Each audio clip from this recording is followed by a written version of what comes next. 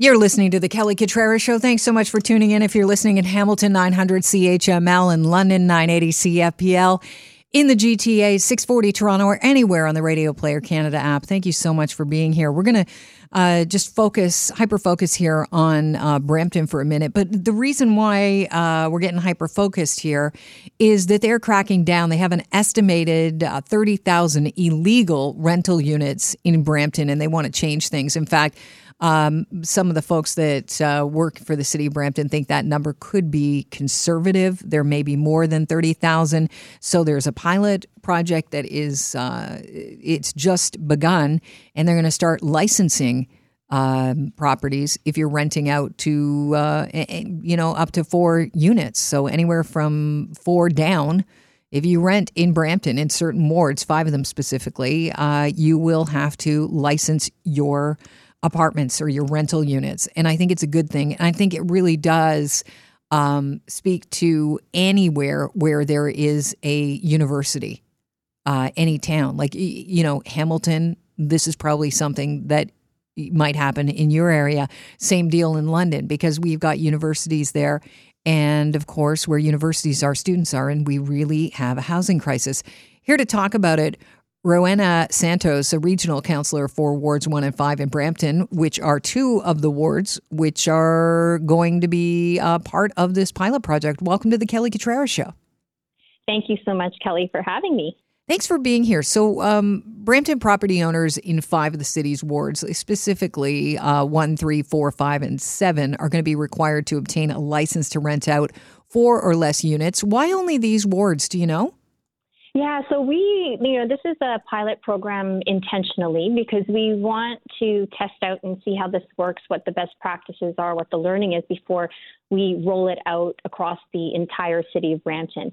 These particular wards have been selected because they have received the most number of overwhelming complaints from residents in these existing neighborhoods complaining about things like property standards, garbage overflowing, rodents on the property, or illegal parking on the street and on the driveways, or concerns around health and safety of the tenants, or inspections of whether or not they meet fire code or working smoke alarms. So the 5 wards selected are really the highest concentration of issues and complaints.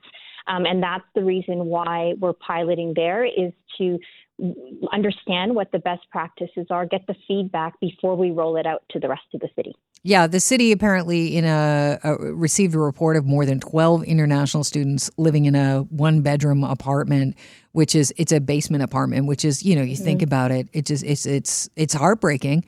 For kids coming here to learn. How do you learn when you're living on top of each other? So under the pilot, you are waiving license costs. Can you talk about that?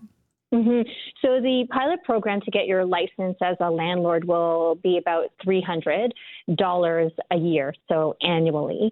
But because it's a pilot and because we're trying to incentivize landlords to please get your license, the first 3 months, your $300 fee will be waived. And then the following 3 months after that, you'll only need to pay 50% of what that full amount is. And then after that 3 months, you will then have to pay the full amount. So we're trying to, give early bird specials, right, if I could put it that way, to landlords who are proactive enough to get it done. Yeah, $300 is $300. So if you're waiving that fee for the first 6 months, that's a great deal. If you get in with in the first 6 months. Also, $300 is, when you look at rents right now, not much. That's correct. Like monthly, $300 divided by 12 equates to about $25 a month, right? Yeah, you got it. And when you take a look at all of the complaints that the city of Brampton and property taxpayers have had to pay for enforcement related to the complaints on some of these properties, I'll tell you, it's well more than $25 a month. So what you're trying to do is you're trying to crack down on bad landlords for sure and make sure that everybody's on the up and up here. How is that going to work once you're licensed? Yeah, so it's complaint-based. So we are prioritizing the rollout of the program and targeting those properties with the highest number of complaints. And if you don't obtain your license and your property or address is not licensed as a rental property, there will be fines that end up escalating accordingly. And so folks can go online, obtain their license, follow the various criteria to get that license, pay that fee or have your fee waived if you get your license within the first 3 months. Now, we will also, once folks get their license, they will be subject to random inspection. So I like to compare it to businesses. So in municipalities, if you're a business, if you're making revenue as a business, whether you're a restaurant or a coffee shop, you have to get a business license to operate in order to meet health and safety protocols and standards, as well as your own property standards, building code, fire code, et cetera. Now, that's not much different from a landlord who is making money off of renting off their property, except right now there's no way for municipalities really to hold these landlords to account other than, bylaw enforcement and fines. But all of that is reactive. It's not actually proactive.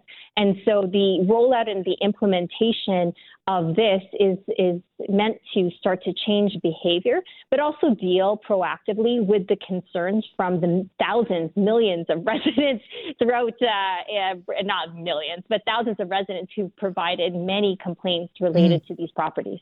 Yeah, Hamilton had a pilot project like this in 2022. Did you talk to that municipality about how to set things up? Yeah, when we started looking at something like this, we looked at other jurisdictions to see anything comparable. And we did look at Hamilton. Now, Hamilton was a little bit different in that it was more concentrated only in a particular area for around the universities and student housing. Yep. It wasn't necessarily a blanketed approach like what we're doing here. And so we're taking more of the blanketed approach because there are more than just students in Brampton who are renting in these various units. And we wanted to make sure that we try to cover as much as possible. Okay. If someone is found to be overcrowding, breaking the rules, what's the fine? Do we know? There are escalating fines, and I'll give an example of the most atrocious fine that a landlord can get. So if subject to a random inspection, they are not meeting proper fire code or breaking significant fire code violations. And we have seen in Brampton in particular so many tragic fires recently happen over the past 3 years. If you're not meeting fire code under that random inspection, you could be charged up to $20,000. All right. Well, that'll do it. I appreciate your time, Rowena. Thank you so much. Thanks so much, Kelly. You have a great day.